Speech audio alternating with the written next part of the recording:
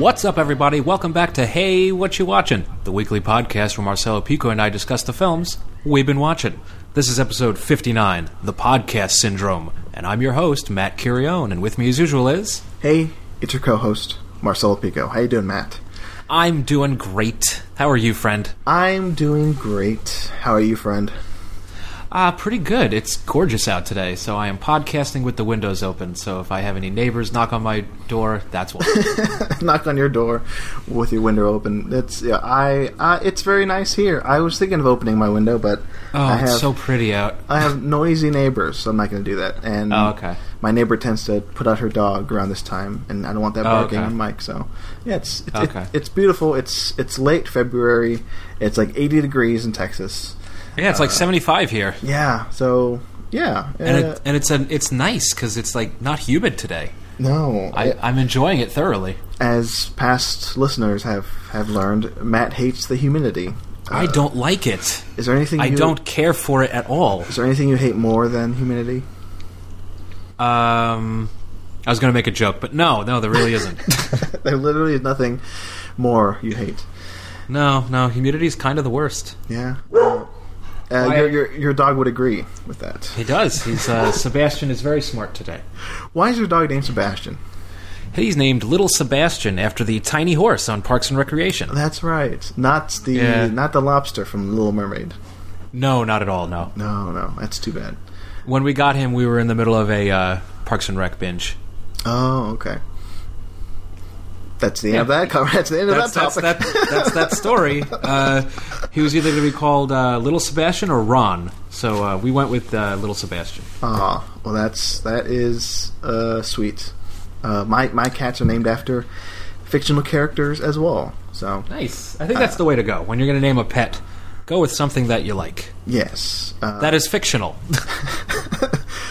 Don't name your dog like Uncle Charlie because you had a really nice Uncle Charlie when you were a kid. That's a little weird. Yeah, if you do that, listeners, you're a weirdo. Okay, you heard it here first. It's such disdain that we have. Exclusive. We don't like our listeners. We don't. Oh, I love our listeners. It's just some of them. Jesus. Oh, some of them are the worst, and you know who you are. Have you? You did. Have you? Have you eaten any shitty food, Matt? No, Jesus. I've been eating well this week. Well, good. You haven't been to Taco Bell? No, I haven't been down to that side of town. Because it's like a 15-minute drive, and I don't want to deal with that. You're not going to go out of your way to eat Taco Bell, are you? No, I mean, if I'm in the area, I'll stop by and be like, hey, I'll get this. All right. I just wanted to have a Taco Bell fool. Update. That's your Taco Bell update, folks. I'll let you know if I went there next week. Yes, let me know. I guess that's the chat portion of the show done. Check. Oh my God, we need to work on these segues because they're dreadful. We literally have we talk constantly, like offline. We're a bunch of chatty Cathys. Like we have a messaging system for TalkFromSociety.com where the writers. Yeah, that's the name of the website. Yeah, that's hey, we run a website, so yeah, we have a Slack thing where we all message each other, so we're constantly talking. So I'm talking to you constantly, Matt. So it's lovely. What do you think about that new Batman news? Huh? That just broke. Wasn't he not doing it? Mr. Matt Reeves? Hey. They were like, hey, Matt Reeves is doing it. And they're like, nah, he's not doing it. But then, like, 20 minutes ago, they're like, yep, he's signed on. I'm like, okay, just shut up. Make up your mind, fool. We better be careful and not sound like a real podcast, because if we don't want to be talking about movie news, because that's what normal movie podcasts do. I'll talk movie news all day with you. Hellboy 3's not happening, and I'm sad because they're just going to reboot the thing. Yeah, that's the word, isn't it? It's the Mike. Yeah. What's his name? Mignola. Mike Mignola. Mignola, yeah, is going to. He's implying that they're going to reboot it without Guillermo del Toro. So, and I will not be going to see that. No, nobody should, unless it's maybe like an animated series. Maybe I'd see that like on TV. The animated movies I've seen aren't that great. So, that's too bad. Yeah, it's a shame, but no. If Del Toro's not involved, I will not be touching that with a 10-foot pole, sir. So there you go. That's our movie news update. Now, by the time you listen to this, folks, it's a week old, so it doesn't really matter. By this point, Matt Reeves probably leave the project again. So he's not on it again, and Seth Rogen is playing Batman. It's a whole new world. So I think that's sufficient back and forth for us. Is it? No, I think it is. I say we shift right into Matt's Riddle Corner. What's going to be on the show this week? Yes, here we go. This week we're going to talk about an old man with some claws. And then we're going to talk about a younger man with some guns. And then we're going to talk about a toy who lives in a cave. And then we're going to go to a nice little health spa in the Swiss Alps and have a really good time. And then we're going to drink some rum with Johnny Depp. And then we're going to have a birthday on February 22nd. It's going to be just lovely.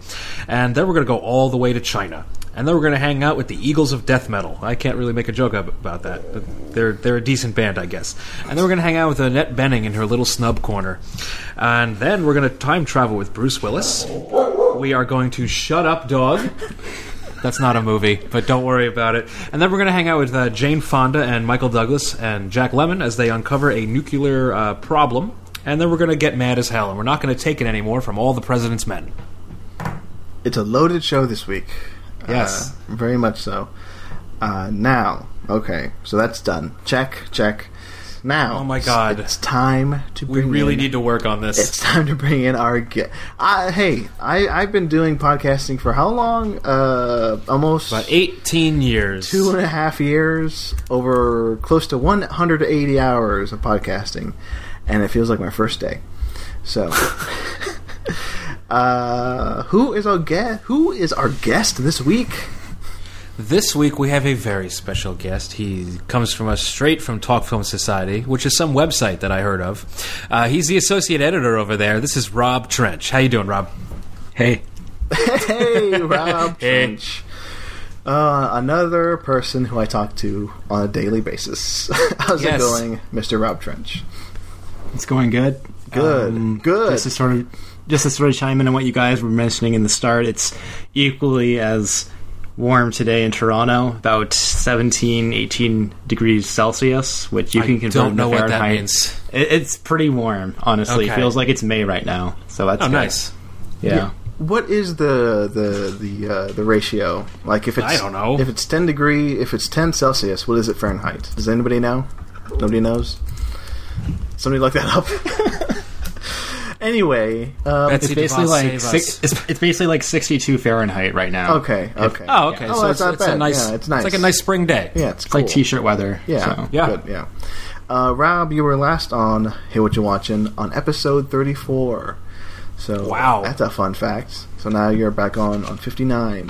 Yep. For the longest time, I thought Rob was going to be on 69, and that would have been nice. Nice, but no. We'll save. Yes, I just found it in my notes. He was on episode 34, podcast in the two strings. Excellent. Yep. So now Rob is back. Hey, I think let me see. Last time we talked was back in September or August, around that point. One of those, yeah. It was before the launch of the website. Yeah. Of course. Like the three of us have been on since then on some writers' room episodes for the Talk Film Society podcast. But hey, I mean, we're 3 months in, guys. I mean, I think we're doing pretty well. Today we just published like 4 articles.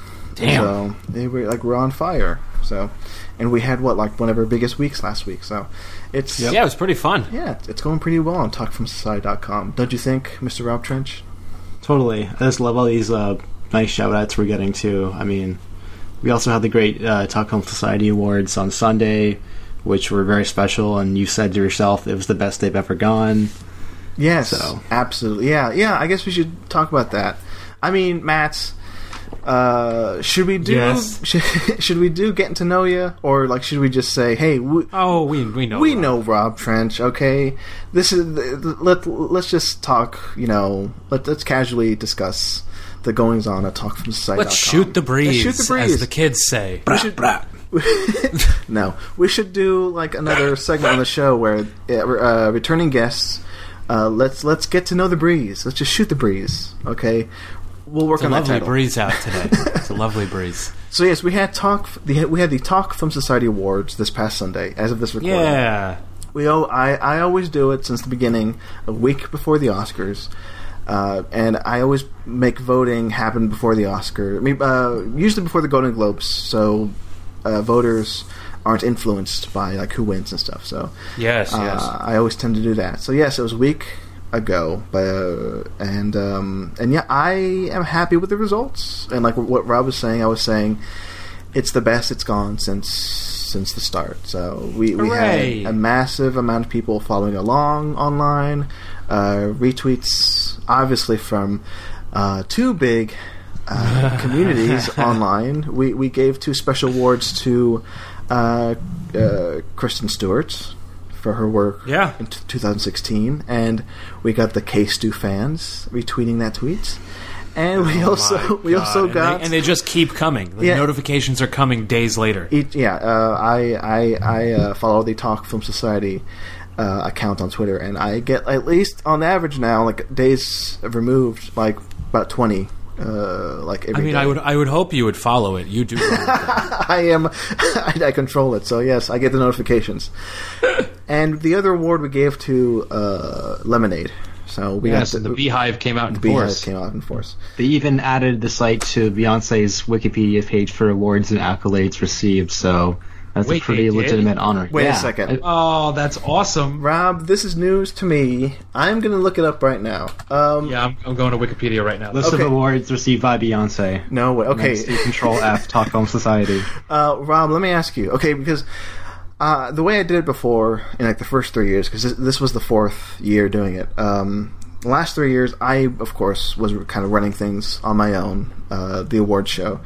And I picked the Founders Award and the Special Awards by myself. But this year I was like, hey, I should open it up to the writing staff of TalkFilmSociety.com and see what they think. And I think it was you, Rob, who brought up Kristen Stewart. I didn't think it was going to go in. I was just like half of like a lark, really. Oh my god. But, everyone else was like, yeah, that's a good idea. So it's there. I see it right now. This is wonderful.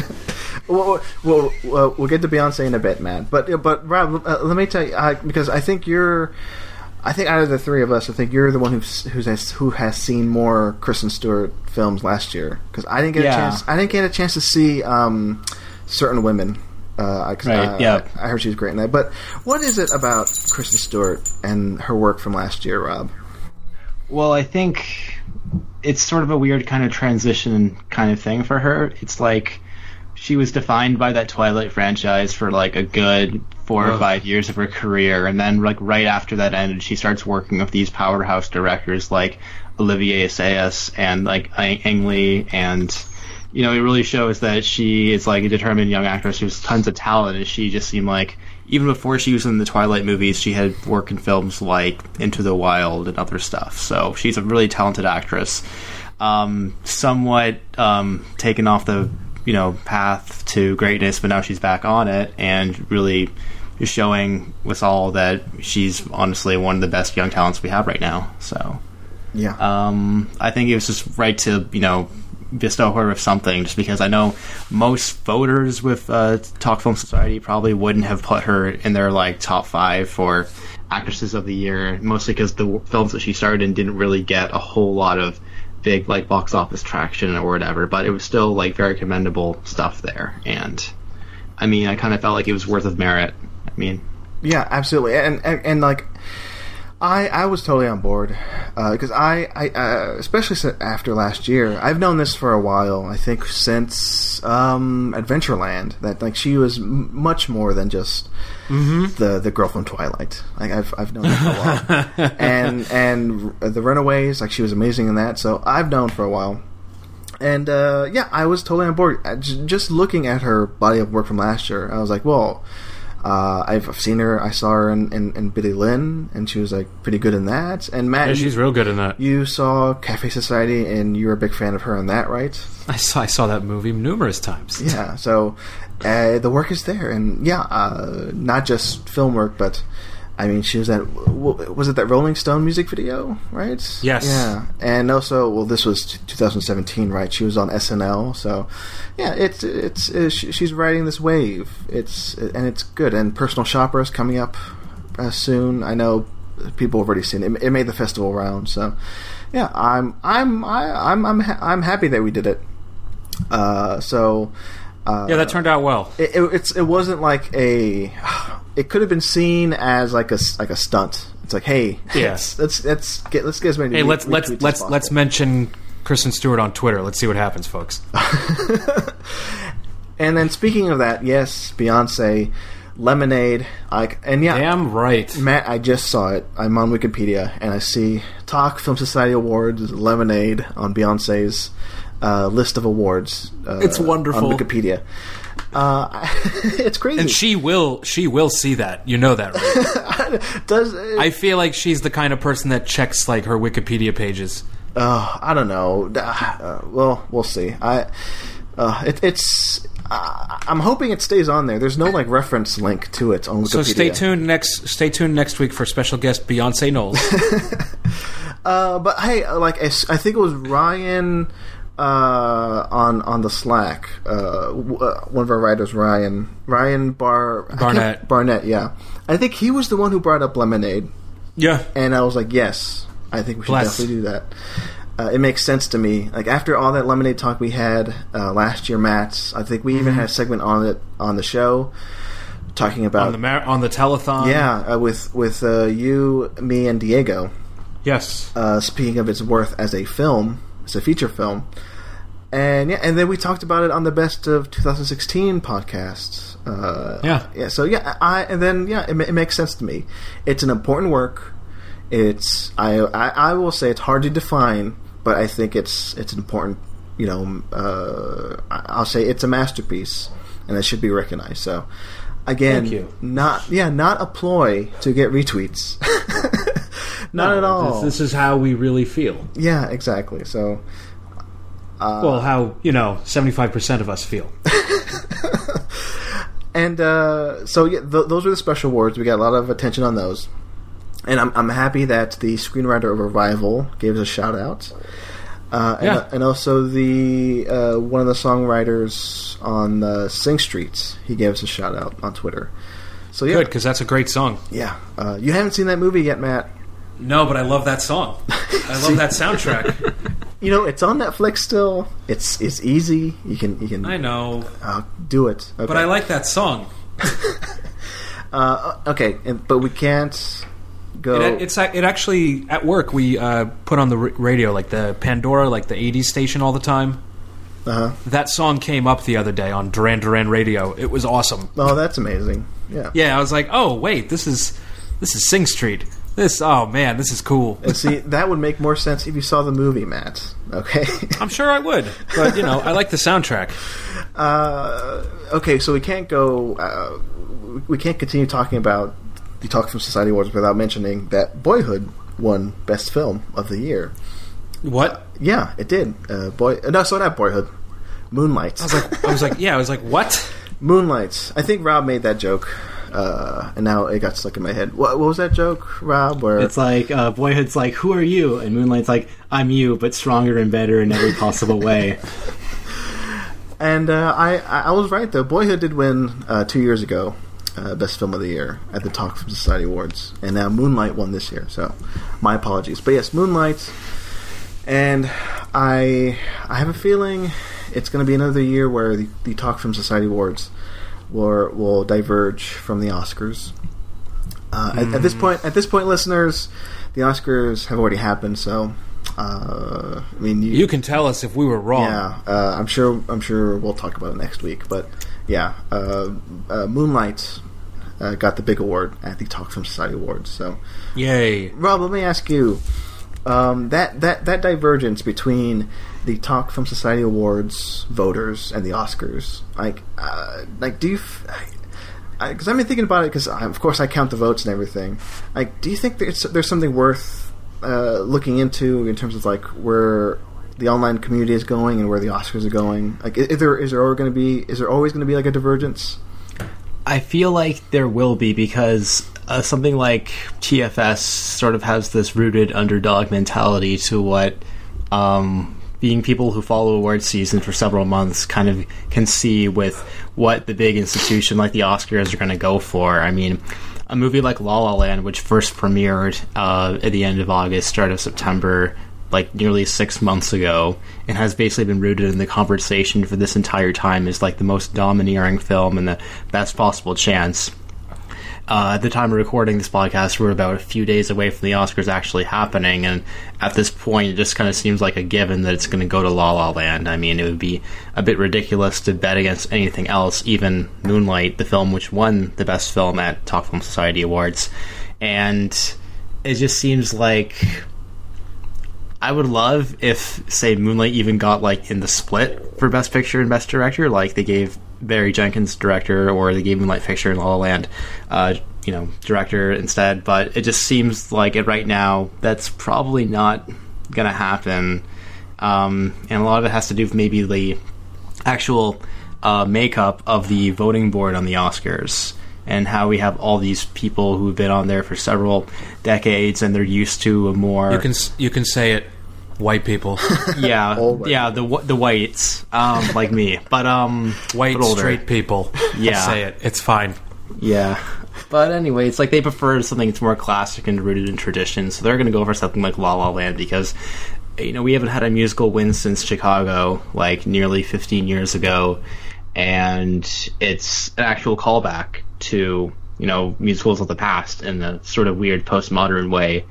It just seems like the safe choice, and it is also just Hollywood patting itself on the back, which is always. kind of the even thing too. So They love themselves. yeah. You know, for history's sake, I kind of do want La La Land to win Best Picture at the Oscars, just so us rogues at Talk Film Society can say, you know, we picked, you know, Moonlight, which I still say is like the most essential, important movie of last year. So, but hey, La La Land is still my number one. Let's move on.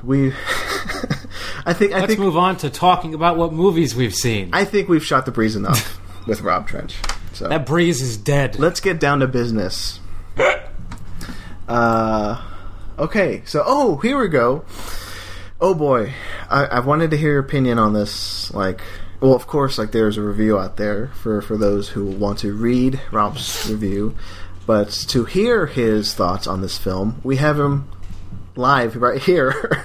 Logan, Mr. Rob Trench, Oh my goodness. you saw this pretty early, Yep. and About a week ago today. yeah, So and and when this episode comes out, it'll come out next Thursday. So people may be listening to this; they're about to go see.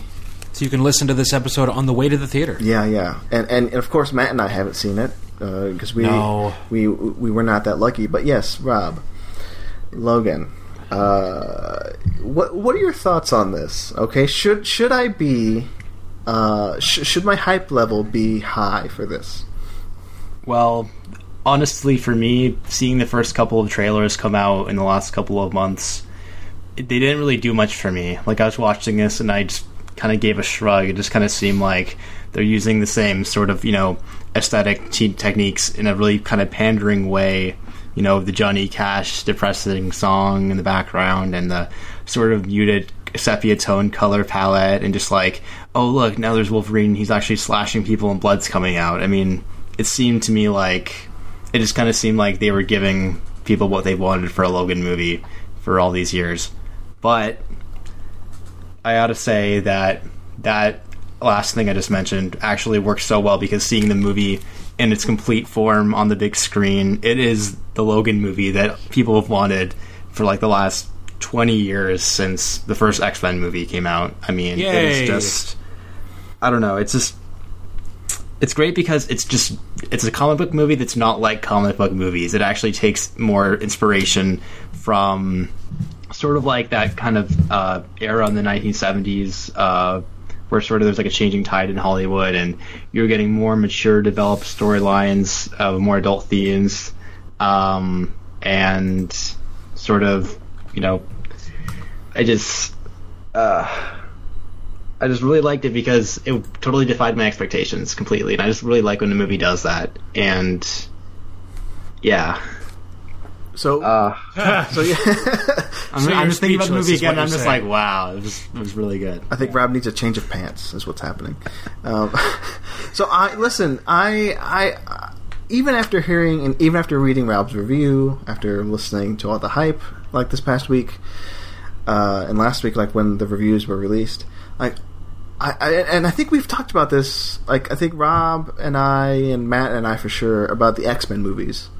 And how, we have. I mean, Matt, you know for sure I am not a fan of Apocalypse. I know. So, and That's fine. I have my hesitations on X-Men movies. So even I'm a bit hesitant. Like I am excited to see it. I'll be there. You know, hopefully Thursday night. But, Same. Oh no, I won't be able to go on Thursday. But hey. But what Rob is saying is, I mean, I should put those worries behind me. Right? It's like you don't even think of it as an X-Men movie. I mean, this movie starts, all the X-Men are dead, pretty much. I mean, Yeah. It's just Wolverine and like Professor X at this point. It's Well, good. really, really, you know, that's not a spoiler. It's like in the trailers and stuff, but Yeah. still, Oh, it's yeah, just definitely, like it really just cuts right to the chase and trying to separate itself and exist outside of like the continuity of the other films and sort of hinting at if it even has any connection to them at all. So it's a real standalone kind of take on the series, mythology, and you know things that we have come to expect. Yeah, well, I'm excited to hear that because I think one thing that was really burdening the last few X-Men movies was that mythology. It was like the literally like was it Days of Future Past was the converging of the timelines, which kind of I liked it on one hand, but by the end it was kind of infuriating. So the fact that this Logan is like a standalone film, I'm excited about that. So. Yeah, I mean, Matt, you're a bigger fan of the X-Men movies than me, I think, right? Yes. You love don't you love the Wolverine? I do, and I love James Mangold in general. I think he's got a great head on his shoulders. He knows how to make good choices when it comes to his characters. I mean, a few months ago, I finally saw Copland for the first time, which I think was maybe his first film. Was it? Maybe. I think Okay. I think a fact checker will look that up. Yeah, fact checker, please correct me if I'm wrong. And I really fell in love with that, and I loved the character choices he made in that, and I loved the character choices he made in The Wolverine. Like we said last week, I love everything about that movie except for the final battle, because it didn't need a final battle, except, you know, studio heads are like, you need a CGI fight at the end of a superhero movie, and he was like, oh, I guess. But yeah, no, I've been looking forward to this for a while. I remember years ago when it first came out, Mark Millar's Old Man Logan story really took me by surprise. I mean, I had written off Wolverine years ago. I always had the common joke that Wolverine's only superpower is popularity, and I was not interested in Wolverine anymore. I was done with him. I was like, yeah, everyone likes him just because, you know, he's that guy. But then Old Man Logan really hit home. I really liked that story. I liked how it tied into the overall story of his character, and I love the characters that pop up in Old Man Logan. I mean, I doubt that 90% of the characters in the book are going to be in the movie because of rights issues, etc. But I'm excited that they're taking that as their basic springboard for this. It excites me to no end. Yeah, and a fact checker just informed me that Heavy was his first film, James Mangold, in 1995. Copland was probably his big studio picture, though. Yeah, that was his second film in 97. Okay. And I always find, like every time I look at James Mangold's filmography, which I don't do that often, I'm always surprised by how diverse it is, like how crazy it is. He goes from Copland to Girl Interrupted, Kate and Leopold, Identity, which I forgot that he did. Is that the Cusack movie? Yeah, the one the multiple. Hey, identity. I like that movie. Yeah, and then Walk the Line, 310 to Yuma. I haven't seen that one. I love 310 to Yuma though. Night and Day. I had fun with that.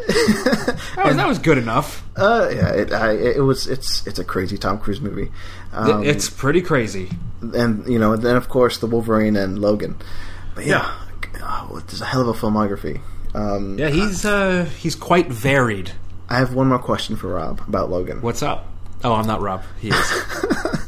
Rob, how familiar are you with James Mangold's filmography, and like, do you see any connections to anything he's done previous, like, and coming to Logan?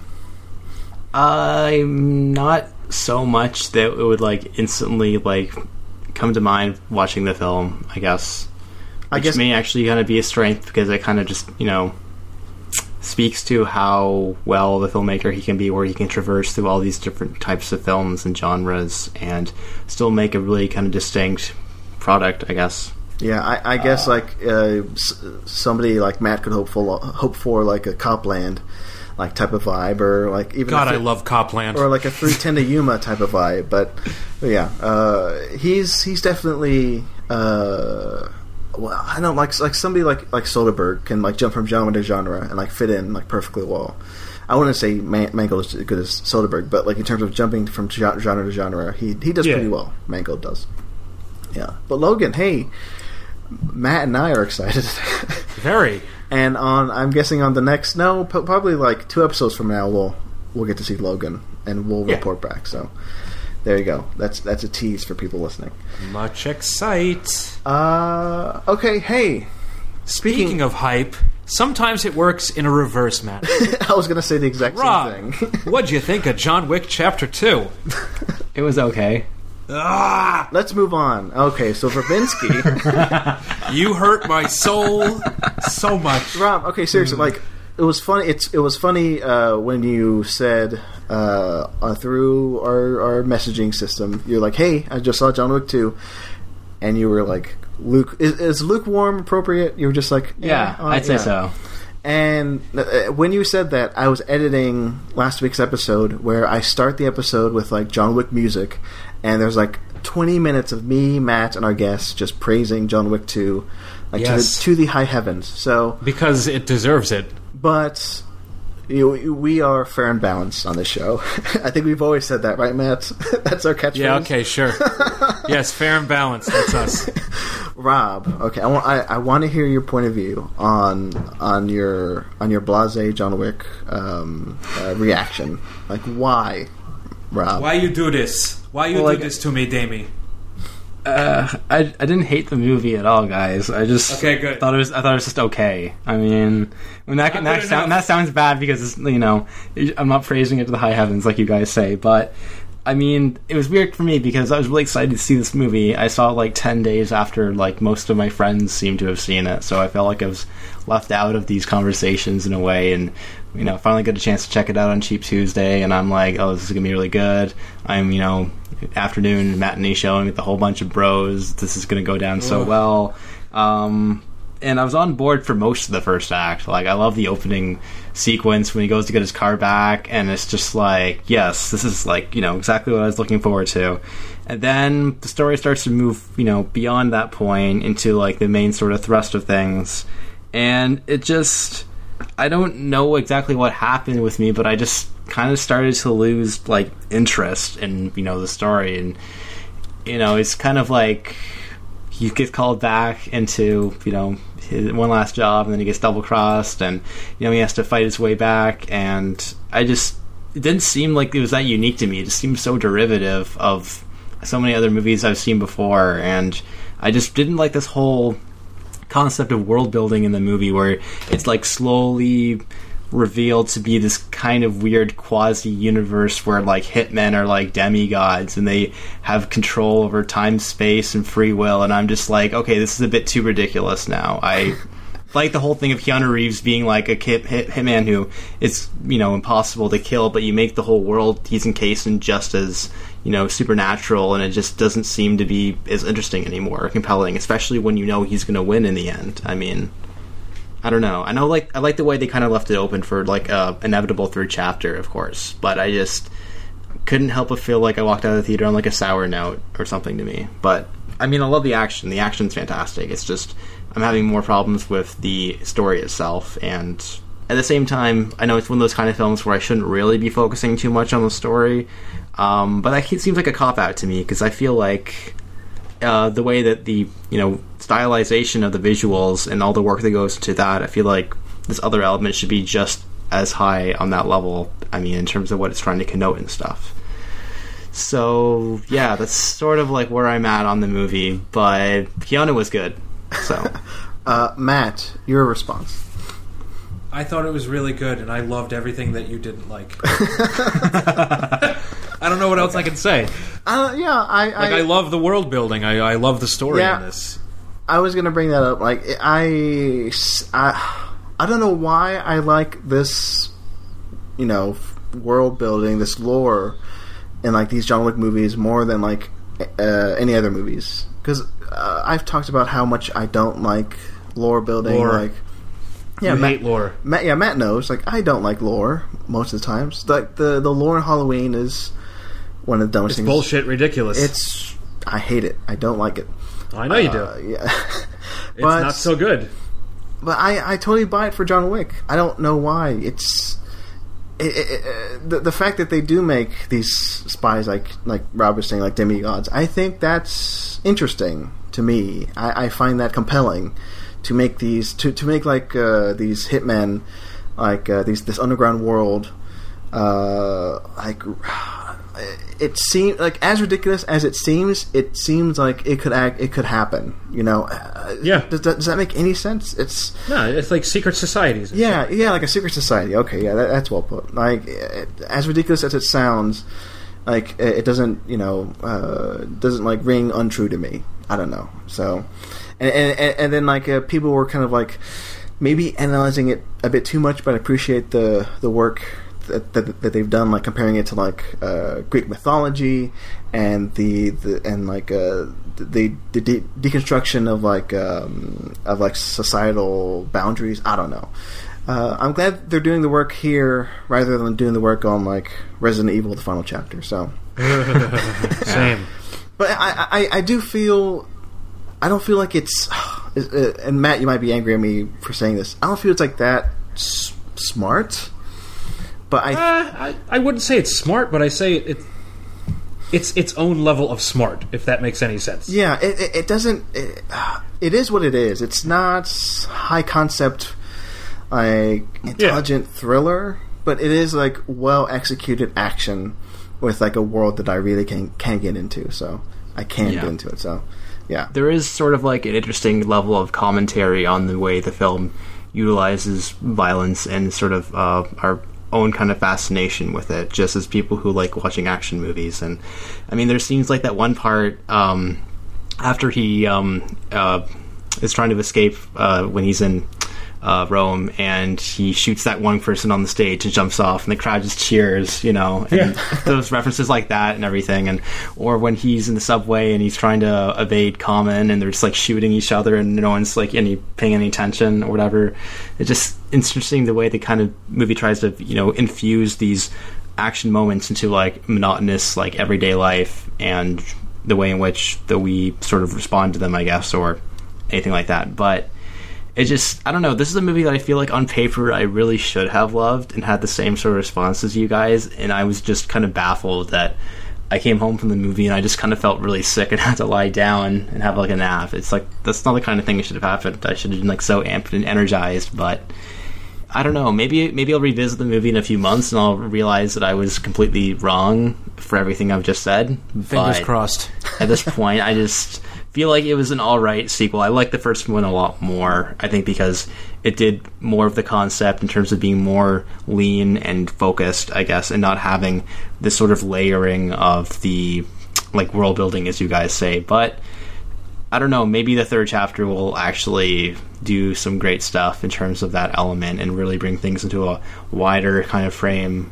Obviously, the story of John Wick is not done yet, but things are looking good for another chapter, and everyone seems very keen. So, yeah, and like I said last episode, if I were to criticize it at one point, it just leaves way too much, like way too many open threads. So I would. That's what Chapter 3's for. Yeah, so I'm looking forward. Of course, I'm looking forward to Chapter. That's 3. What the next issue of the comic book is for.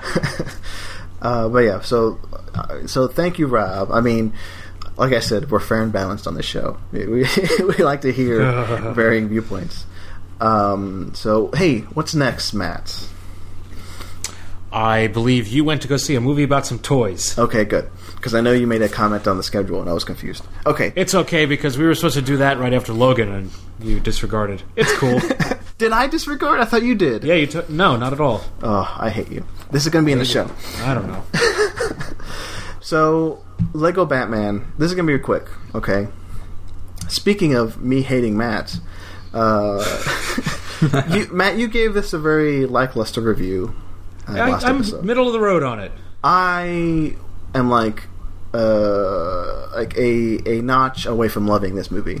Very Lego middle of the Batman. road for me. I will agree with most people, and I think you may have said it too, Matt. It is too long. Way too long. Did we really need like a 1 minute sequence where he stares at a microwave? It was funny though, but I got a kick out of it. My main problem was like the final. It seemed like there were like 2 third acts in like the end. Yeah, like, they could have been cut down drastically. But yeah, like I said, maybe I just needed this type of movie like the night I saw it because I needed a pick me up, and this was definitely a pick me up. And yeah, like I said, I was very close to like loving it through and through. It was funny. It had a good commentary on the Batman character. Of course, I dug the animation. I dug all the cameos. I think this is the 3rd episode in a row that we've mentioned Doug Benson as that Bane. was unnecessary. It's amazing. Which I will say, I'm glad that's in the commercials for this movie now. Oh, that's good. Yeah, because he's in it just enough, I think, to please a Doug Loves Movies fan like me. Like he's in it for most of the movie. Not for most of the movie. I mean, he's in it throughout, where you can say, "Hey, there he is again." But yeah, I mean, I had a good time. Definitely, it's not as good as the Lego Movie, the original. Very few things are. But I liked it a lot. So that's my review. Rob, I know you saw the Lego Batman movie, right? Yeah, I saw it just over a week ago and wrote a review for the site, which you guys can all check out if you want. And I feel like I kind of cooled down on it a little bit since seeing it. And I think it's really funny. I think that it's also very exhausting towards the 3rd act once like it gets to like full action sequence level, and just the animation is like blistering in terms of trying to look at it. I mean, thank God I didn't see it in 3D, but like it just seemed like it was like a visual workout at some points.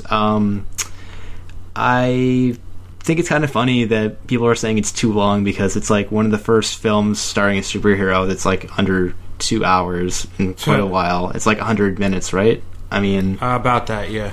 Yeah, but I do kind of agree it could have been cut in places here and there. Like, it seemed like there was an overabundance of content, and I mean, I didn't really like the whole thing where they bring in all these other like Lego franchises into the mix. It just seemed like it was like a toy commercial. I mean, that's what it is, but like it seemed like it was like a showed direct its hand one. too much. Yeah, and they could have like taken that level back and had more time with all these Lego Batman villains, because Batman has one of the greatest, if not the greatest, rogues gallery of any character, and it just kind of sucks that we only get like Doug Benson as Bane as the most amount of talk, and all these other guys just kind of get like 1 or 2 lines apiece. I mean, I don't know. But yeah, I thought it was pretty good. Well, not as good as the Lego Movie, but still, fun. I'm sure I'll be seeing it again. So my opinion might change in a few months, Marcelo. Don't worry. It's not like, let's say, let me give an example, like Rob being so blasé about John Wick 2. I'm not that upset. So okay, good. But I just found I was pleasantly surprised because I said it before. I was like, maybe I shouldn't see this because from your review, Matt, and we had John Golson on like 2 episodes ago. He kind of had a similar reaction. I was like, yeah. But then, of course, you have like Rob's review kind of also convinced me. But other people were like, yeah, it's a fun time, and I think it was a fun time. And I didn't mind all the cameos, and because I don't really care about toys. I mean, it would be kind of cool to own like a little Batman Lego toy. But they didn't give you them at the movies? No. Because they gave us Legos when we walked in. I went to see this at like a cheap Regal theater on a Tuesday. Oh, okay. So, of course, right. And it was like a week and a half after it came out. So of course, But then they ran out already. Of course, but yeah. Boo! That was fun. So I had a good time. seen Lego Batman, and we'll see. Because the next one was it Ninjago? Is that what it's called? Ninjago. Ninjago. Looks fun. I don't know. There's no way I'm going to see that. I don't think. There's no connection to it that I would enjoy, unless it turns out to be. Do you like ninjas? Unless it turns out to be like the Lego movie or the Lego Batman, where it turns out to be like a smart commentary, or has like many references to like the ninja or samurai movies that I love. So yeah, if it turns out to be that, then I don't know. It's kind of like a spin-off of the Ninjago TV series, I think, but also like the toy line itself. But I feel like it's going to be aimed more towards kids, because Warner Brothers always has like some sort of family movie that comes out in like mid-September, and that's kind of the one they've kind of gone for. But I don't really have that much appeal, but maybe they'll have some sort of hook for other people to check it out, I guess. It was kind of a surprise to me that like Lego Batman just didn't blow all the other competition out of the water when it came out. It seemed like the kind of movie that could have done like $200 million, but like you got the Batman fans, you got the kids and the families, and then does like $50 million. It just seems a little like people are maybe not so enthused about the Lego brand, or just this whole sort of like synergy just didn't really take off the way it should have. But I don't know. It's got Jackie Chan. I'll go see it. Oh yeah. Wait, that's Jackie Chan? He plays the sensei. He's like their leader, like the teacher. Well, I didn't know that. Okay. Yeah. And it has Mr. Jennifer Aniston. Mr. Jennifer Aniston. Oh, the guy from Mulholland Drive. Didn't he also like write Iron Man in 2008? Didn't he do that? I think so. I don't know. I just like calling him Mr. Jennifer Aniston. Tropic Thunder. I think you also wrote that. Anyway, The Cure for Wellness. Right, dog? I mean, who saw this movie? Me. Both of you. I was going to see it this morning, but I ran out of time. I stayed home and ate chili dogs instead, so that's what I got out of the whole deal. But okay, how about you, Matt? Matt, let me go to you first. I want to hear Yes. I cherish. Okay, this movie is my type of crazy pants. This is the type of crazy pants that I would wear every day if given the chance. It's no surprise that I love Gore Verbinski. I've been a fan of his for a while. He's made some of my favorite films. I love his style. I love his visuals. I like the way he chooses to tell a story, especially in this one. It's not your typical haunted asylum movie. It's crazier than most. It's basically Gore Verbinski throwing everything he can at the screen, just saying, oh, you thought that was crazy? Hey, check out this. Oh, you want to see something really weird? Look at this thing. And it works. All of this works for me. I've heard people have issues with parts of the film, and I don't. This movie did give me a nightmare the night I saw it, because, here's a spoiler, I can't handle dental shit. I can't handle stuff with dentists, and I don't care for it. But hey, it's a movie that scared the crap out of me, and I can't wait to see it again when it comes out on Blu-ray. I feel like this is going to be a spooky season staple for me. Interesting. Oh, yeah. Okay. Rob, what about you and The Cure for Wellness? Well, I have to say, I don't want to give any spoilers away, but I went to go see this at a press screening a couple weeks ago, and I wasn't really feeling the movie that much. All I knew was that it had played at Butnumathon, and it was like 2.5 hours long, and it was a studio horror thriller coming out in February, which had been pushed back from its original release in August. So my expectations were not that high, I guess you could say, but I figured whatever, it's a free movie, and I get to review it for the site, so I'll check it out. And then within the first couple of minutes, there's this one line that gets uttered, and I'm just like, I don't want to spoil it for you, Marcelo, but I was just like, okay, this is going to be a crazy movie. I was going to set myself in here. I think I know what line you're talking about, yeah, too. you know what I'm talking about. Oh, yes. Oh, yeah. So after that point on... so much. And actually, you had said that to me on like a personal chat. You were like, there was this one line early in the movie where I'm like, yeah, that's my shit. And when I'm watching the movie, I'm like, oh, yeah, that's it. That's the line. It was so good. So yeah, This is infuriating. yeah. But Well, you should have sorry seen to. Well, you can see it later. It's okay. But the point Okay. is that it kind of sets the tone for this movie. That it's going to go against your expectations, and it's a really interesting blend of sort of. I think in my tweet I said it was like a Lovecraftian kind of horror movie, Most but also definitely. sort of like Shutter Island in some ways too. Yeah. I can't wait to see it again, especially on Blue, because the cinematography is just fantastic. This is a It's gorgeous picture. gorgeous, so lovingly kind of put together, and the story itself just goes to some really weird places. You just are baffled that like Fox just gave Gore Verbinski like $40 million to make this thing, because it's just incredible. I love this thing. There's a lot of another little thing I liked about it is there's a lot of BioShock in this. Yeah. Which is really cool, and I love that he walked away from BioShock because he wanted $100 million and an R rating, and the studio was like, no, and he's like, okay, that's cool, bye. But I was reading about this, and he was actually able to use some of his set designs from the BioShock movie for Cure for Wellness, and you can tell it's there. It's pretty freaking cool. Interesting. So let me ask you, Matt. I'll ask you a question. Yes. Are you a fan of Gore Verbinski? Yes. The man made my favorite Western, so I have a debt to him for life. The Lone Ranger. Okay, so Yes, let's- okay, sure. No. I have not seen The Lone Ranger yet, but I hear it's good. But let's make things more clear. It's Rango, right? It's totally Rango. Yes. Why Rango? It just encapsulates everything that I love about a Western. The stranger comes to a town and, rescues everyone from their plight. He has a character crisis halfway through and has to work through that. I just really love Rango, and it's one of the prettiest animated films I've ever seen. I love everything about Rango. It's really, really terrific. And plus it has a great Timothy Olyphant cameo, and if I can get that out of a movie, I'm pretty okay.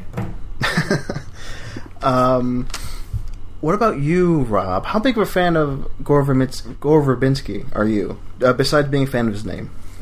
I'm not really like a whore for Gore or anything, but I think I've seen enough of his That's movies. the end of the podcast. Good night, everybody. A whore for Gore. I have never heard that before. Well, now you have. or never will you again. It'll never be uttered. I will be using that on the regular. Thank you, Rob.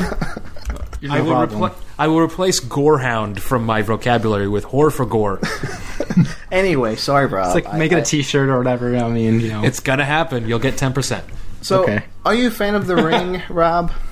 I haven't seen his version of The Ring actually. Why I've only seen the haven't you? Japanese one. wow! Oh wow! It's amazing. I love that movie to death. I do. Yeah. Admittedly, I haven't seen Ringu. Okay. I have. But you've seen Rango, so it's kind of like I've seen similar. Rango, but not Ringu. I have seen Ringo. But I am in love with The Ring. Yeah, it's quite good. I love Verbinski before I knew who Verbinski was because I love The Ring so much. That's my entry point. I'm a fan of his earlier film. I love Mouse Hunt a lot. I didn't see that until I was a grown-up. Oh So- boy, that's a fun movie. It's fun, yeah. It's a lot of fun. A lot of good slapstick in that one. I will go to bat for the third act, or even just the final action sequence in Lone Ranger. That's a standout. Yeah, I need to think. see that. It's a decent movie. It's Yeah, but I hear that the finale's like out of this world. But hey, we this is just our Gore talk, okay? This is us talking Gore. I won't go A bunch to bat. of gore whores. Let's just rename them podcasts. The Whores for Gore. Okay. I will definitely go to bat for Pirates of the Caribbean, the trilogy. Okay, Yes, as we call it, the trilogy. the trilogy. I do not want to hear about the fourth one or the impending fifth one. I forgot they existed until you mentioned it. Thanks. 1, 2, and 3, and for this conversation, I'll stick to 2 and 3 because I rewatched both of those this past weekend in preparation for A Cure for Wellness, which I have not seen. You watched my favorite one and my not so favorite one.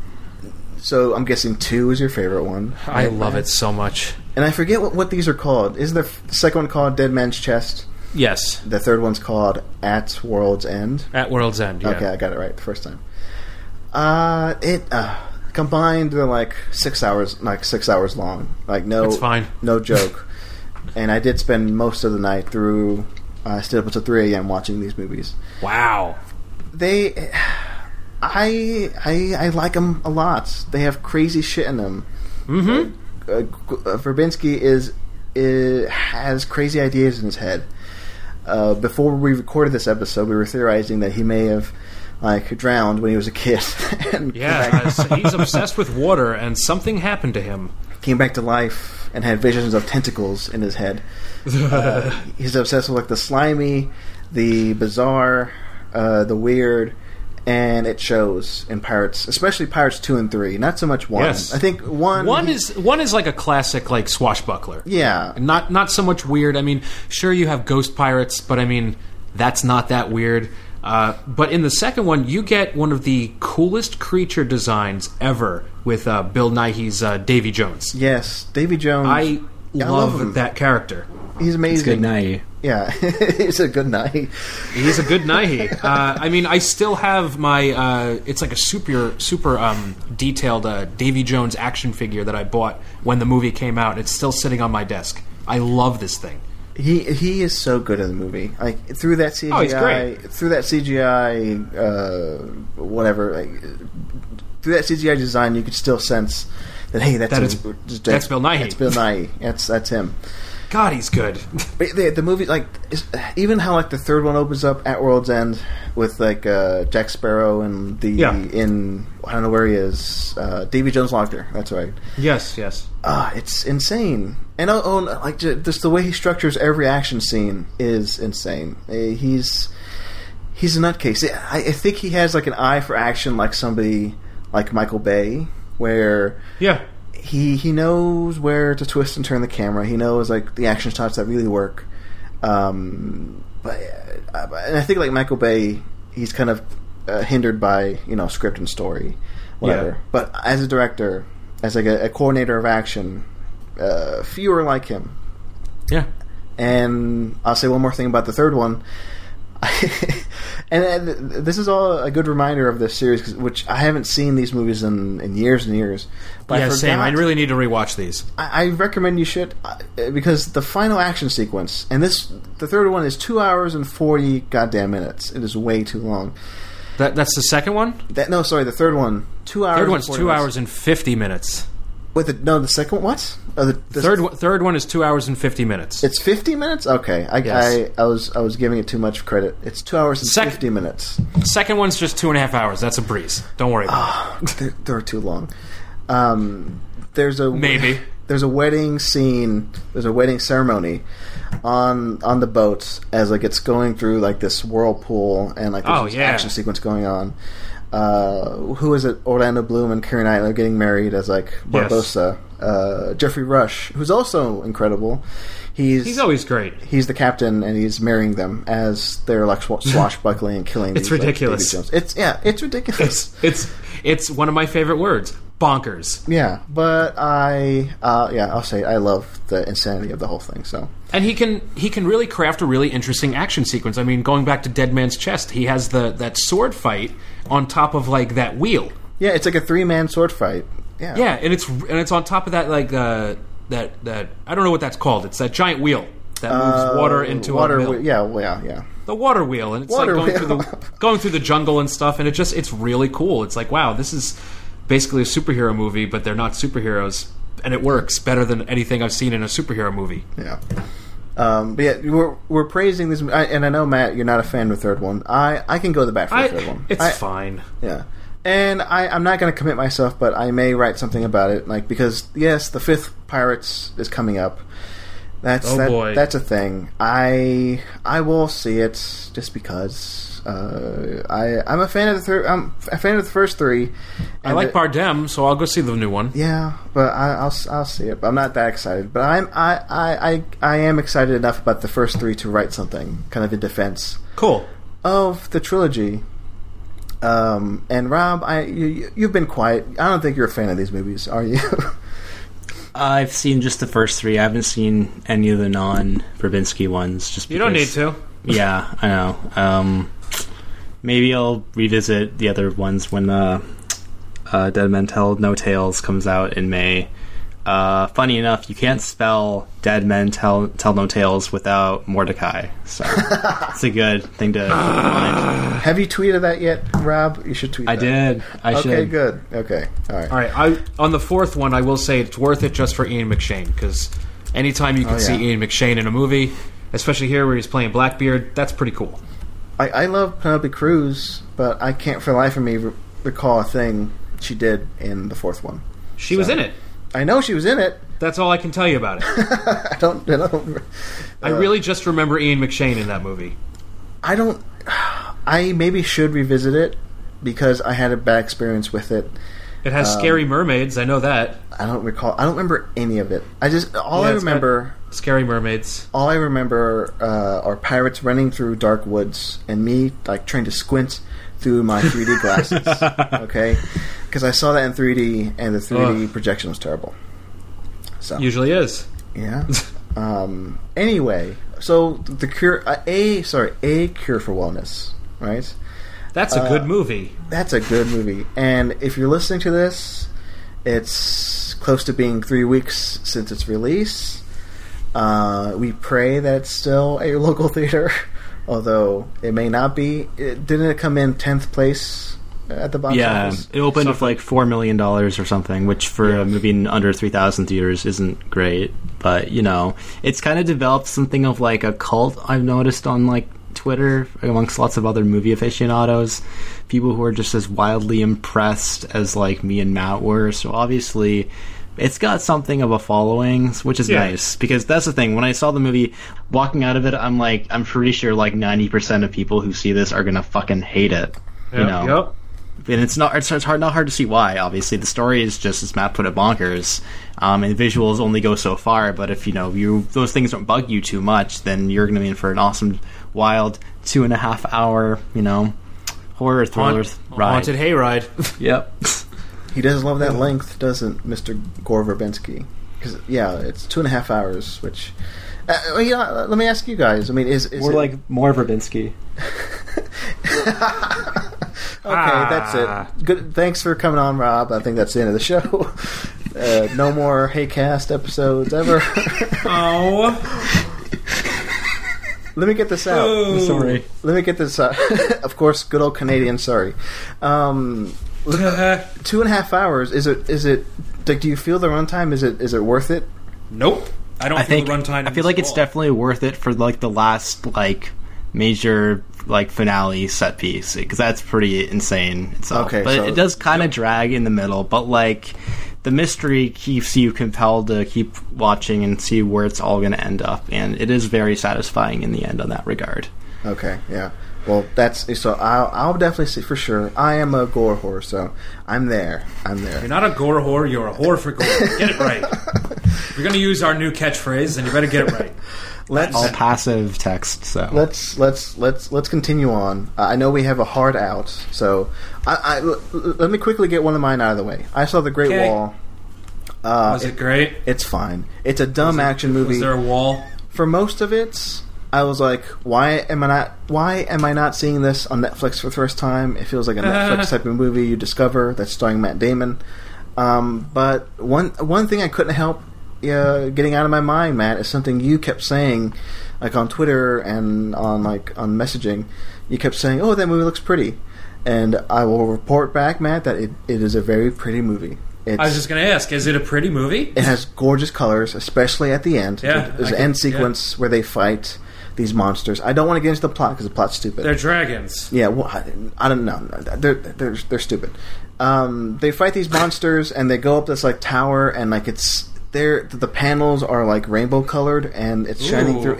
It's one of the most pretty scenes in a bizarre monster movie made in China I've ever seen. So, yeah, it's colorful. And by the end, I was having a good time. I had a dumb smile on my face because it's a dumb action movie, and Matt Damon is silly as somebody who's trying to be Irish. he's really trying. He's really going for that Irish accent. He's Irish in this? Yeah, it's weird, man. It's okay. I'll see this eventually one day, maybe. I give it a recommendation.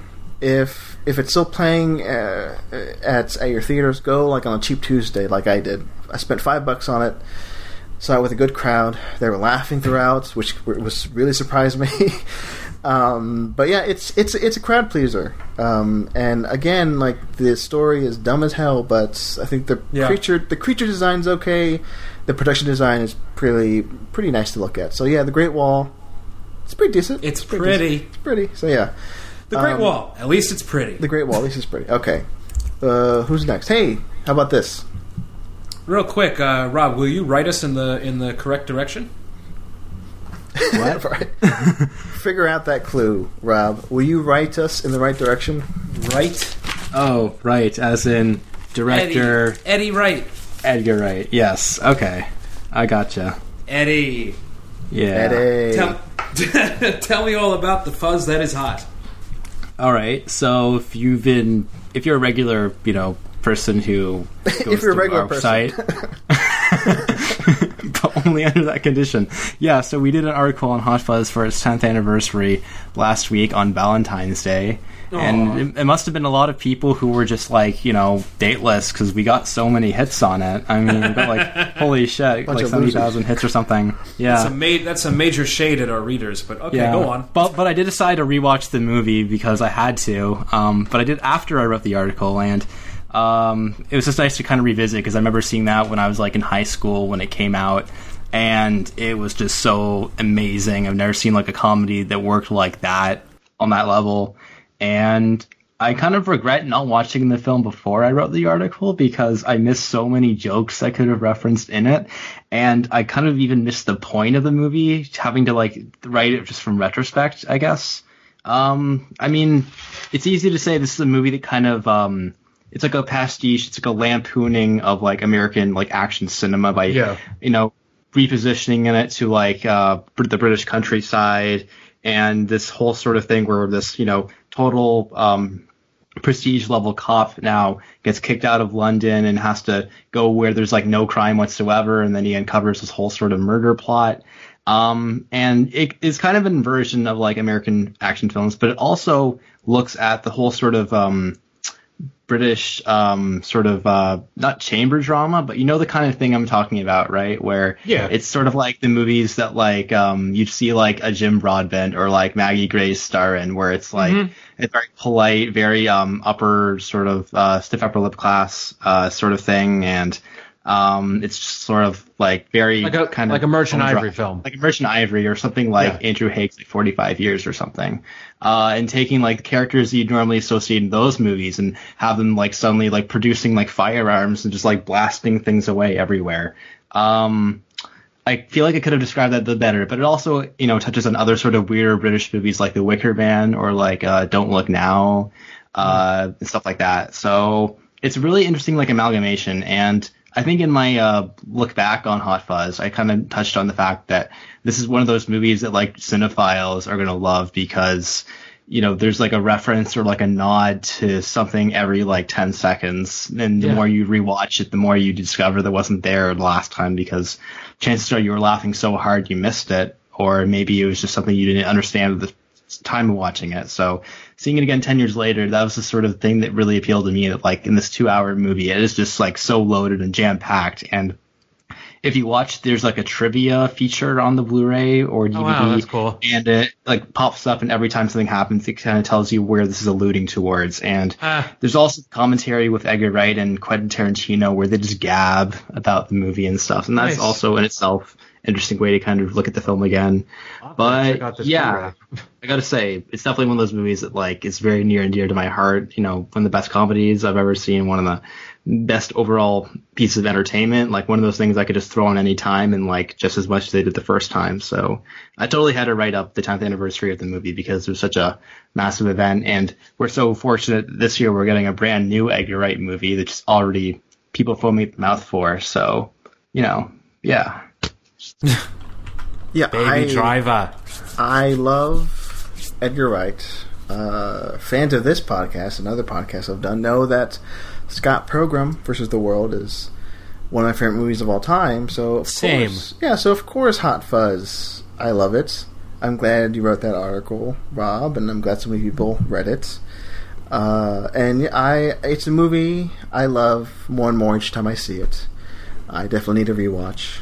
It's been a while since I've seen it. I have listened to that Quentin Tarantino Edgar Wright commentary. I listened to it, I think, when I first bought that special edition, I think, Blu-ray. And man, was I lost listening to that thing. It's just two guys who know everything about movies talking about these obscure, like, 70s, 80s cop movies that I had no idea. At that point, I had no idea what they were talking about. Like, it's like one of those things where you're just kind of laughing along and being like, I have no idea what's going on right now. Yes, this is all hilarious. I should listen back. I think, having been on Twitter writing about movies for so long now, that maybe I'll get maybe 10% of those references now. But no. So Edgar Wright knows his movies. He's definitely one of those directors, and it completely shows, like, in all of his movies. Like the references, the camera techniques, everything he uses, everything he throws at the screen, it's from that immense knowledge he has. So it shows in Hot Fuzz for sure. I mean, Matt, you're a fan, right? Yeah, I am. I haven't seen it in many years, but I remember loving the shit out of this thing when I saw it in theaters. Yeah, it is so good. I remember... Actually, I was the only one in the audience that laughed when they did the Romeo and Juliet joke. When there's, like, the 3-minute, like, we're going to go see Romeo and Juliet, and it's just, it's Love Fool by the Cardigans playing. I was the only person in the theater laughing, and I felt weird. I was like, you should know your 90s pop, folks. Hot Fuzz. Happy birthday, Hot Fuzz. Oh, and Timothy Dalton, of course. Awesome. Yes. That goes without saying. He's terrific in this movie. Yeah. So that was Hot Fuzz. And, of course, we can't wait for Baby Driver. Baby Driver. I don't know why you're doing it that way. I don't know. I just like saying it like that. It makes sense. It's that, but it's also one of my favorite Simon and Garfunkel songs. So looking forward to that adaptation of that song. I think it's going to be like a prequel to like The Driver with Ryan O'Neal, but he's like a baby now. Actually, I hope it's based on the song. That would be pretty cool. I'm sure he'll put the song in there at some point because he said like when he wrote the script, it was like written to like all these songs and they're kind of woven into there. So that would be pretty cool. Sort of intertextual kind of thing. More movies should be based on songs. That's what I'm trying to say. Speaking of songs, I saw the Eagles of Death Metal documentary, No Ami. I think that's how you pronounce it. It's on HBO. It's an HBO documentary. And I actually spent the weekend just watching documentaries on HBO. 3 of which I'll talk about real quick later on. But this one covers the Eagles of Death Metal. They were at the Paris bombings. Was it like 3 years ago now? This documentary talks about them going back, I think 3 months after the bombings to perform in Paris. And it also deals with the formation of the band, Eagles of Death Metal. So it's an interesting, yet kind of slight documentary. It is powerful though, and the reason why it's powerful is it deals with these two guys, Jesse Hughes and Josh Homme. Yeah, Josh Homme, of course. He's in Queens of the Stone Age, and the story they tell about Josh Homme and Jesse Hughes getting together and forming Eagles of Death Metal, it's touching because Jesse Hughes, the leader of Eagles of Death Metal. Like before he got into songwriting, before he got into this band, like he was a family guy. He was a really normal person, and then he caught his wife cheating on him. Then he had like a big breakdown, and Josh Homme came in. He was like a friend of his. Came into town, talked to him. He said, "Hey, I can help you out with this. How about we start writing songs?" And then they started the band, and it was like a healing process for Jesse Hughes, and it's touching. Jesse Hughes is like the emotional thread in this whole thing, and you can definitely sense it's on display. Him being just devastated by the attack and being touched by like his fans, and him going back to Paris and performing for his fans, for the survivors. It's by the end, it's pretty damn beautiful. I shed a tear. It's really, really good, this documentary. So if you want to know, about these two, Jesse Hughes and Josh Homme, like their friendship and just them rocking the shit out of just shaking things up in rock and roll, then yeah, it's a pretty good documentary. I definitely They're a pretty good recommend band. Yeah, they're pretty good. So yeah, it's good. Eagles of Death Metal. Was it? I don't know French. Whatever that French title is. It was directed by Colin Hanks. Yes, I'll directed tell you by that Colin much. Hanks. Yeah. He's friends with all these guys. He made that Tower Records documentary a few years ago. So They just want to hang out with him because his dad is super cool. Come on now. Let's be real. he's a pretty good filmmaker, Colin Hanks. He does pretty Everyone good for tries to himself. hang out with Colin Hanks, and then like 2 months in, they're like, "So when are we going to meet your dad?" And he's like, "Oh, we're not hanging out with him." I mean, then they leave him, and he gets new friends. I'm sure he's an okay guy, Colin Hanks. Yeah, I'm No, sure. He is. nothing. I enjoy him well enough. I've seen him in a few films. You've enjoyed him well enough. That's Yeah. high praises from Matt. He's pretty good in Orange County. Okay. That's a good movie.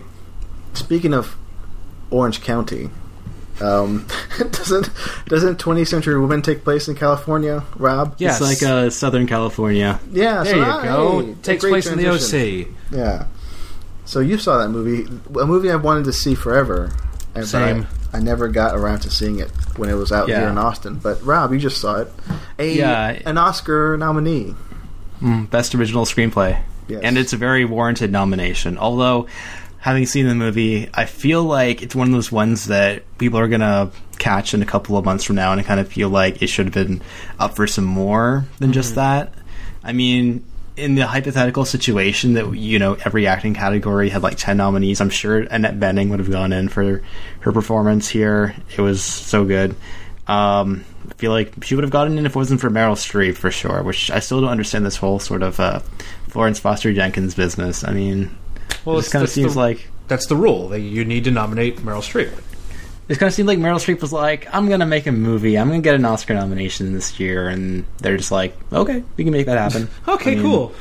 Yeah, it's ruined the dreams of, so many other deserving actresses. But anyway, back to the film. Yeah, 20th Century Woman is just... It's the next film from Mike Mills, who you might know. He did Beginners a couple of years ago with Ewan McGregor and Christopher Plummer. Mm-hmm. He also did Thumbsucker with Lou Taylor Pucci a couple of years before that.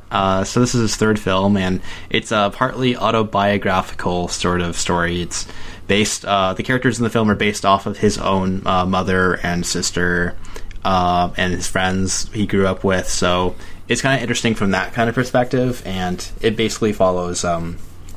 Annette Bening trying to raise her son in the end of the 1970s in this sort of era when punk music is like on the rise, and we're kind of getting into the 1980s and all these kind of crazy changes that no one can even process or anticipate, I guess, in a lot of ways. But it's a really interesting sort of film in the terms of the way in which it's kind of like played out. It's kind of funny at times. Sometimes it's kind of, unbearably sad. But if I could describe it, it would be like, imagine like 6 Feet Under, the HBO show, as sort of like a period piece, but like condensed into like a feature film, I guess.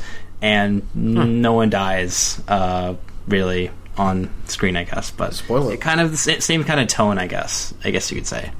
If you can feel me in that. I can feel you. Okay.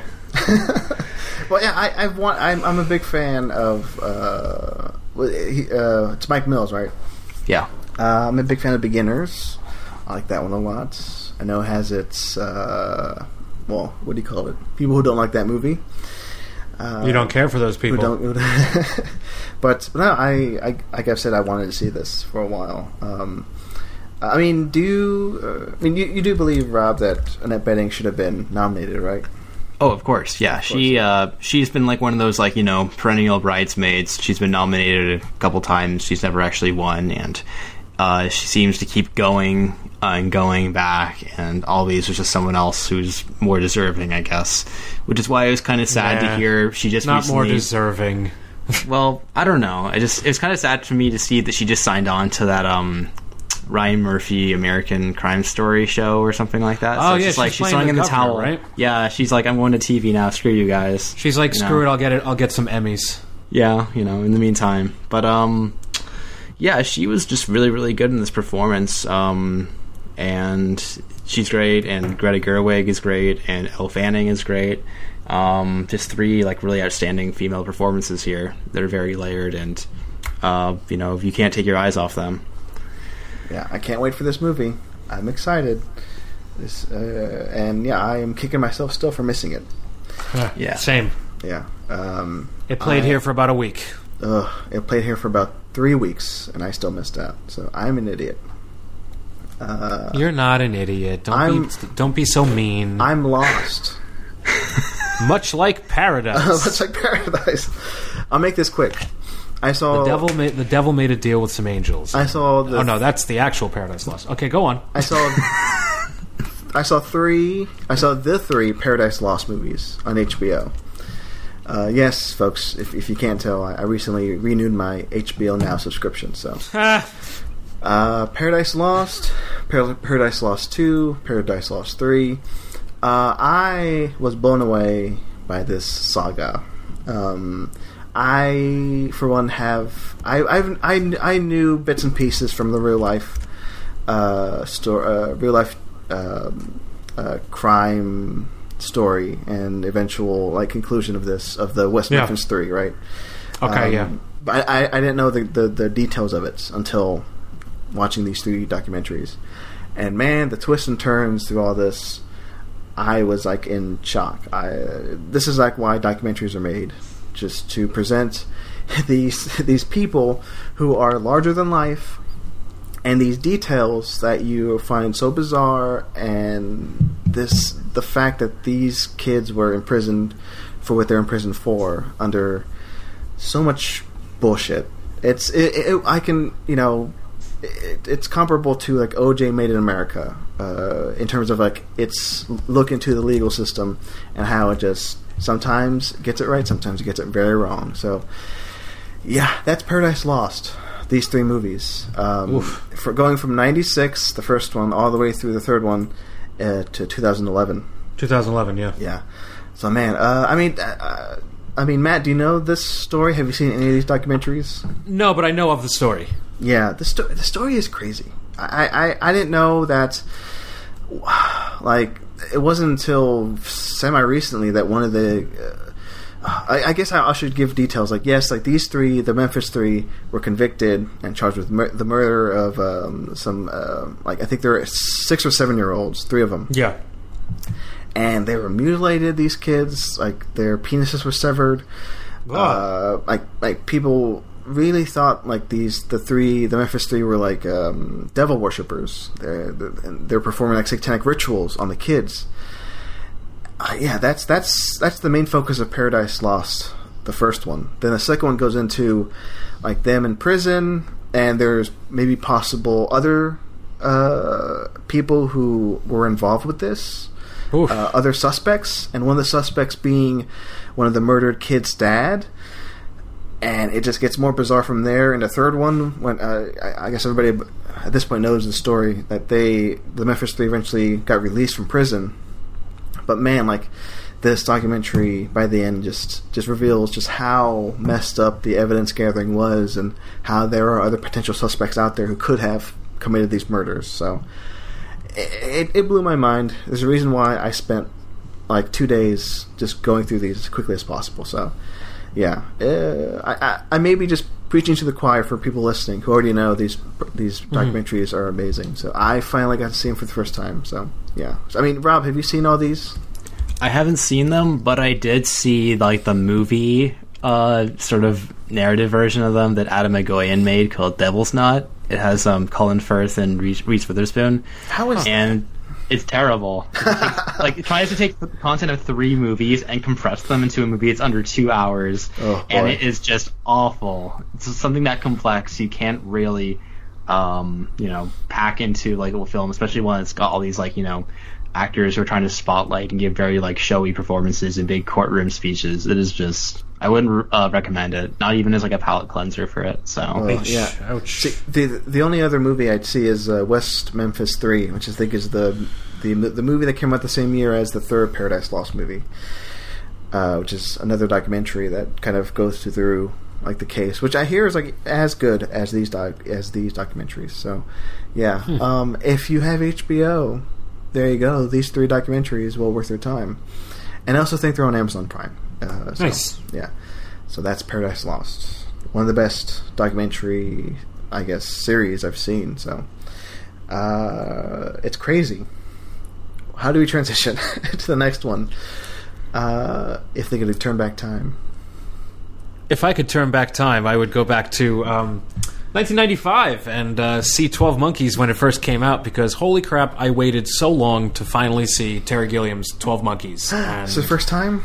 This was my first time seeing it, and holy shit, am I happy I finally scratched this off the watch list. I loved a lot about this movie. It's basically this... Okay, the basic story is, Bruce Willis has to go back in time to stop a super virus from killing most of the population, like 99% of Earth. And he's sent back through time from the year 2037, and he has to find, a doctor and this and that, but nothing works out because he gets sent back too early because the time machine is kind of shitty, and they haven't worked out all the kinks yet. But I love this thing. I mean, it's Gilliam clearly having a lot of fun, but also trying to be normal, I think. At least Gilliam level of normal, because I don't think he's capable of making a straight-laced movie. And what helps ground this one is a terrific cast. I think this is one of Bruce Willis's best performances. He really sells everything he does in this movie. They pretty much put him through the ringer with everything he has to do in this movie. Brad Pitt, awesome. He is I love saying this word, batshit crazy guy in this movie, and he's got a weird eye, which helps. But no, I really love Brad Pitt in this. The lead woman, Madeline Stowe? Yes, that's her. Also, really good. She plays the psychiatrist that reluctantly teams up with Bruce Willis's Cole character to basically change the past in order to fix the future, which, if you know anything about time travel stories, not going to happen. But hey, this has some of the coolest production design I've seen. I love that it takes place in Philadelphia, a city that's maybe 45 minutes away from me, and I could pick out certain areas that they were in. I'm like, yeah, this looks just like it looked when I was in Philly, except this has a lion in it because all the animals are loose on the surface. And yeah, this is awesome. I love Terry Gilliam. I've loved almost everything I've seen by this man, except for his last film, which I loathed.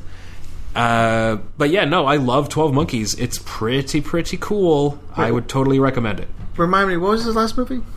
The Zero Theorem. Oh, with bald Christoph Waltz. Yeah, it's the one. It's the Twitch live stream where Christoph Waltz plays a video game for 2 hours, and that's all he fucking does. What? I haven't seen it. Don't. Okay. What you can do is go on YouTube and look up the clip of Tilda Swinton giving a dope hip hop verse. Other than that, skip that movie. It is hot garbage. What the fuck's going on? It's not good. Oh, okay. I love 12 Monkeys. It's so good. I love 12 Monkeys. I can't believe this is the first time you've seen it. It's wild. Yeah, For some reason I put it off. For some reason I put it off forever. I don't know why, but I was going to ask. Here I am. Are you and Carlos still doing your alphabetical movie viewing? We are. I'm assuming you're still on the numbers, right? We are on the numbers. I think the next movie we're watching after 12 Monkeys is 12 Years a Slave, so that's going to be fun. You should have double featured 12 Monkeys and 12 Years a Slave. That would have been... Nah. We were going to, but I'm like, no, I can't deal with that tonal shift. Sorry, sir. Rob, you've seen 12 Monkeys, right? Yeah, totally. I think it's one of my favorite remakes in terms of expanding upon an original concept. Yeah, because the original... What was the original name again? It's based off this short by Chris Marker called La Jetée. That's right. It's like 12 minutes. It's all in still photographs, but like I think what happened was the producer at Universal liked the short a lot and convinced them to like make a huge big budget version of it. And Terry Gilliam was like the perfect kind of crazy guy, to morph that concept and everything. So. I'd recommend like watching just the short after having seen the movie and seeing like the way in which they've expanded upon that like initial premise, because it's pretty interesting actually. Yeah, absolutely. Yeah, I'm gonna bet that short is on Filmstruck for fans who are listening. Oh yeah, for sure. I think it is. Yeah, you can get the Criterion La Jetée and Sans Soleil like double feature Criterion release, and it's on Filmstruck too. So those are essential films, and they're already not long, so I mean they're beautiful too. So yeah, absolutely, yeah. So that's 12 Monkeys. It's awesome. Speaking of awesome, Little Syndrome from China. Yes, like I said last week, I promised I would watch this because I gave a little sneak preview, and holy crap! Promise. Holy crap! 1979, The China Syndrome.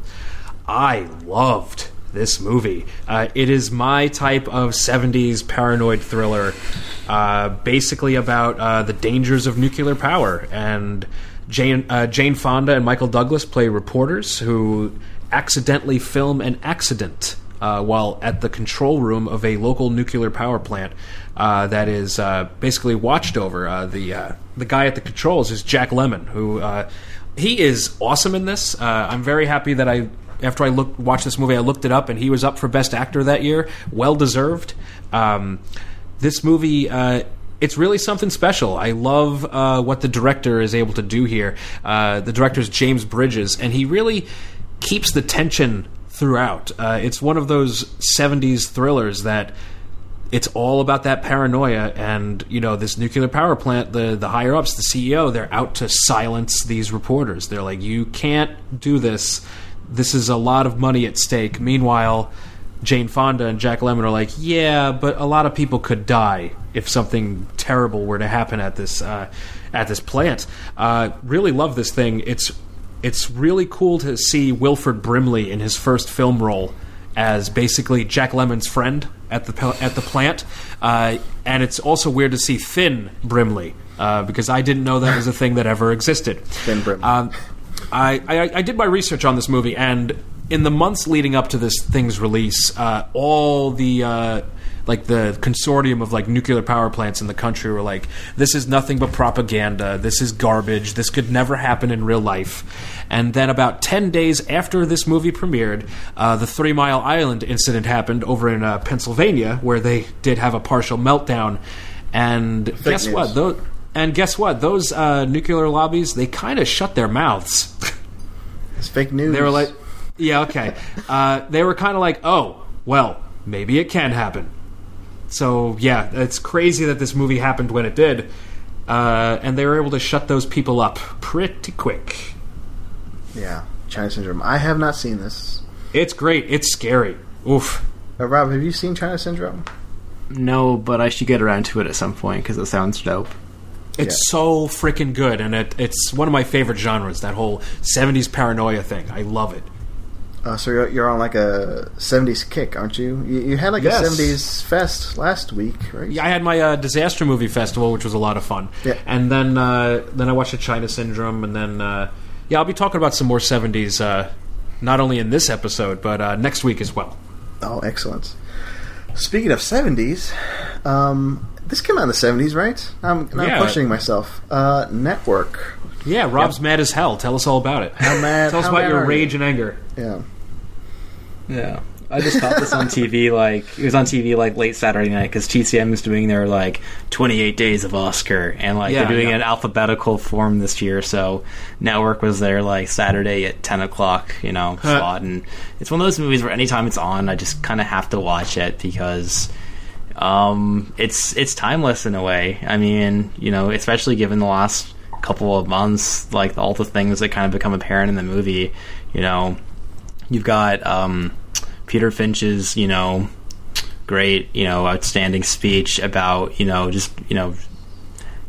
not, willing to take down the things that are going on in modern culture, and taking up any sort of power you can to make a difference about it. And in the social age, I kind of feel like that's exactly what's happening right now, when people aren't taking our U.S. political sort of schema the way it's happening. They're trying to do anything they can to circumvent it, and it's such a brilliant movie in so many ways, and it's so well directed by Sidney Lumet, and the script from Patty Chayefsky, and the performances across the board. It's one of those movies where it's like, if you have to see it. I mean, it's an essential piece of American cinema. Yeah, it's terrific. There's so many iconic scenes in this movie. I mean, obviously you have the scene with Peter Finch, the whole mad as hell thing. But my favorite probably is Ned Beatty's sequence. You have meddled with the powers that be, Mr. Beale, and you will atone in that really dark, creepy boardroom. I love that sequence. I think that's really good. And let me talk about Beatrice Straight real quick. She's in this thing for 4.5 minutes, maybe? Yeah. And she won Best Supporting Actress. Well deserved. It is a basically kicking my deadbeat husband out of a house scene, but no one has ever done it better than Beatrice Straight. She is out of this world in Network. Holy shit. I love Faye Dunaway in this. Her hard as nails character, and one of the best little quirks you can ever give to a character of her. A woman who just wants to get to the point, so much so that during sex she just orgasms like real quick, and she's like, what's the point? We're done. Further. We're done here. The whole cast here is amazing. Dunaway, William Holden, Robert Duvall. It's a bunch of all-timers coming together to make one of the best films ever made. Yes, absolutely. And I need a rewatch, and I'm kind of scared to give it a rewatch because it's a documentary at this point. I don't blame you. Yeah. I should upgrade to the Blu-ray. I only have the DVD. You should. It's pretty. I should. Very nice transfer. Speaking of documentaries, Matt, All the President's Men. Yes, I watched this on President's Day in hopes that history would repeat itself. I watched, All the President's Men, which is one of my favorite films of all time. I have seen this countless times. I've lost track of the amount of times that I've seen this movie. It is as close to perfect as a film about newspapers will ever get. It's one of my quirks, I guess. I love a good newspaper drama. And All the President's Men has everything a journalism film needs to succeed. It has great performances. It has my favorite Robert Redford and Dustin Hoffman performances as Woodstein. I think they are terrific here. Ellen J. Pakula, the director here, he actually I'll be watching one of his movies this weekend when I watch the Parallax View. And nice. That's a little sneak peek for listeners. I love the cast here. I love everything about this. I love Jack Warden. He is awesome, and I love Jason Robards as Bren Bradley, the head of the Washington Post. He is darkly funny in that that he at first he doesn't like Woodstein at all, but he knows that there's something to their story and they need to pursue it. And no matter how much bullshit that the White House throws at them, saying that, the Washington Post are communists, they're bullshit, they're nothing, fake news, guess what? This was the realest news of that decade, probably ever, the whole Watergate scandal that was covered by Woodward and Bernstein. And they took down a president. Very few journalists can say that. And I applaud them for what they did. They were heroes. They were wonderful, wonderful people, and I am just waiting for this to happen again, sometime within the next 4 years. Luckily, we have at this point still a free press. I still think they're honest reporters. At the time of this recording, yes, they have not been rounded up yet. But yes, I love those stories. They are, even though the press is the enemy of the people, and we should all be batting down their doors and canceling our subscriptions to the fake news. No, I love we need this. Yeah, I love films like this that highlight the true stories of, yes, there are reporters that are doing important work. Yeah, and sometimes they go above and beyond. Yeah, the Fourth Estate is essential to a democracy. Yeah, etc., etc. I mean, all that business. That's what All the President's Men is to me. It's an importance of, and I think we talked about this last year or the year before. I can't remember now. I believe so. Yeah, with Spotlight, right? Yes, and how that's again another movie that highlights the importance of investigative journalism. Exactly. You hit the nail on the head. So, without doubt, a classic. And also, side note, it's gorgeous. Yeah. There are so many really cool split diopter shots in this thing that make the one who's in me, like, who goes for the visuals, like, go crazy. Yeah. Like, I love it. It's so 70s. I love that aspect of it. I mean, Rob, you've seen this, right? Yeah. Yeah. God, I hope so. Not to toot my horn, but I actually did a paper called Deep Background, Alan J. Pakula's Paranoia Trilogy and Modern Surveillance Society. I want to read that. And now, Rob, you can read the whole thing right now. Go ahead. No, I don't want to. I also don't know where it is on my computer, so I can't get it up right now. But I can send it to you, Matt, later in case you want to read it. But please do. That's awesome. But quickly describe what's in that trilogy. Well, that, Parallax View, and Clute, the three sort of films he made across the 1970s, intertwined in the various sort of political fabric and the changing societal terms of the 70s themselves. But I feel like All the President's Men is such a good climax. It's actually taking heed at a historical, legit effect, which just kind of shocked the nation itself. And Pakula does an outstanding job of, fictionalizing, but also bringing in all these other sort of facts and the whole sort of way in which it's kind of all placed together, and this sort of dynamic duo of Redford and Hoffman. And it's just one of those films that's just, even though it is mostly kind of like Spotlight in the way where it's like a good kind of boring, where if you just stop paying attention for a few minutes, you'll be totally lost in the story. It's one of those things where it's like you have to stay so focused, but you can't help but not be focused. Yeah. You got to be focused. There's a lot of names that fly by you that you got to kind of keep track of. I was talking to Talk Film Society's Schlockmaster General the other day, and he watched this movie over the weekend as well. And he said, when I was watching the movie, I had a copy of the book next to me so I could keep track of all the names. And that's Dan, right? Dan Colon, yes. Yes, exactly. I just wanted to ID him. But yes, I again, it's just another one. You guys are just making me feel bad for not revisiting these movies so often. It's one I haven't seen in years. I think I saw this on TCM, like when I was in high school, maybe. You should rewatch this. I should rewatch this. Actually, yeah, the first time I saw this was back in college. I was taking a journalism course, and I think the second week the professor's like, "Well, we're going to watch the best journalism film ever made. Buckle in, kids." And flash forward to today, and it's still, I think it can still hold that title. So, yeah, I would say so. Yeah, absolutely. And on that note, I think we've done our fair share of journalism on this episode, right? We have. You can call this journalism. We've done our research. We've reported back. We've been fair and balanced. Rob, thank you for coming on. We had to, convince you. We had to. What's the phrase? I already lost it. If I talk for 2 hours, then I completely lose my words. Way to twist your arm. Way to twist your arm to get on the show. I don't think we did. We finally convinced you. So thank you for again. coming on. Yeah. Yep. Yeah, I'm happy to come on anytime. It's good. And 6 months between the last time I came on seemed like reason enough. So. Yeah. Well, we shall have you back. And I'm sure the three of us will be on again for a future Writer's Room episode for Talk Prime. One of these Sundays I'll be free. Yeah, I think in March we'll come together, figure out something to talk about. We'll give them something to talk about. Cool.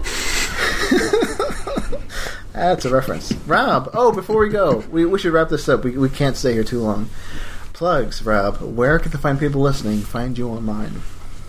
You can find all of my current writing online at talkfilmsociety.com, where I am a constant presence, always writing articles or columns or reviews of the latest views at the cinema. And I'm hoping that in the next couple of weeks we can have a very special thing up on the site, which I'm not going to say what it is right now, not because I don't know, but because you should find out. So yeah, An expert. That's what we call a tease in the business. And I'll say this: I'm the editor-in-chief. I have no idea what Rob was talking about, and I have to ask. And I'm the managing editor, and I have no idea what Rob's talking about. So he's going to surprise all of us. He's going to surprise all of us. Oh boy, Matt, what about you? Plugs. As usual, you can find me on Twitter at TheRealMattC. You can also find me over on Letterboxd under the same name to see if I'm lying about what movies I've been watching. And you can find the little things I do here and there over at TalkFilmSociety.com, where I am the managing editor. It's a lot of fun, it's a fun website, and it's gorgeous. It's Everyone I've shown the website to has been like, that's a really sleek-looking site. That's pretty. well. I'm happy that that's the case. I kind of. I'm not going to say I designed it from scratch, but I kind of gave it like its basic layout. Yeah. And I'm not an egomaniac, so I'll take that compliment, Matt. Even There you though go. I'm always striving to be better, and I do think the website can look better. But hey, for now, I think it looks just fine. It looks pretty It good. does. It does. It's pretty. Why don't you check out that site, talkfilmsociety.com. These are my plugs now. Check all that out. I can't wait for whatever Rob's talking about to come out. But What? But I know for a fact that we have things on the horizon. We have things coming up. Of course, we'll have to keep it close to the chest. By this point, you would have already read our Oscar coverage, our Oscar articles. My cat is making a weird noise. It's kind of creeping me out right now. At Marcelo J. Pico on Twitter. Follow me for classy Jessica Chastain pics. Okay. That's it. Once again, I always like to thank the guest twice. Rob, thank you again. yep. And Matt, it's time to close out our show with our signature catchphrase. So long, and thanks for all the fish. Thanks for listening, folks, and keep on watching. Oh yeah, that one. I love It's a bit. Dead It's silences. a bit. It's a bit.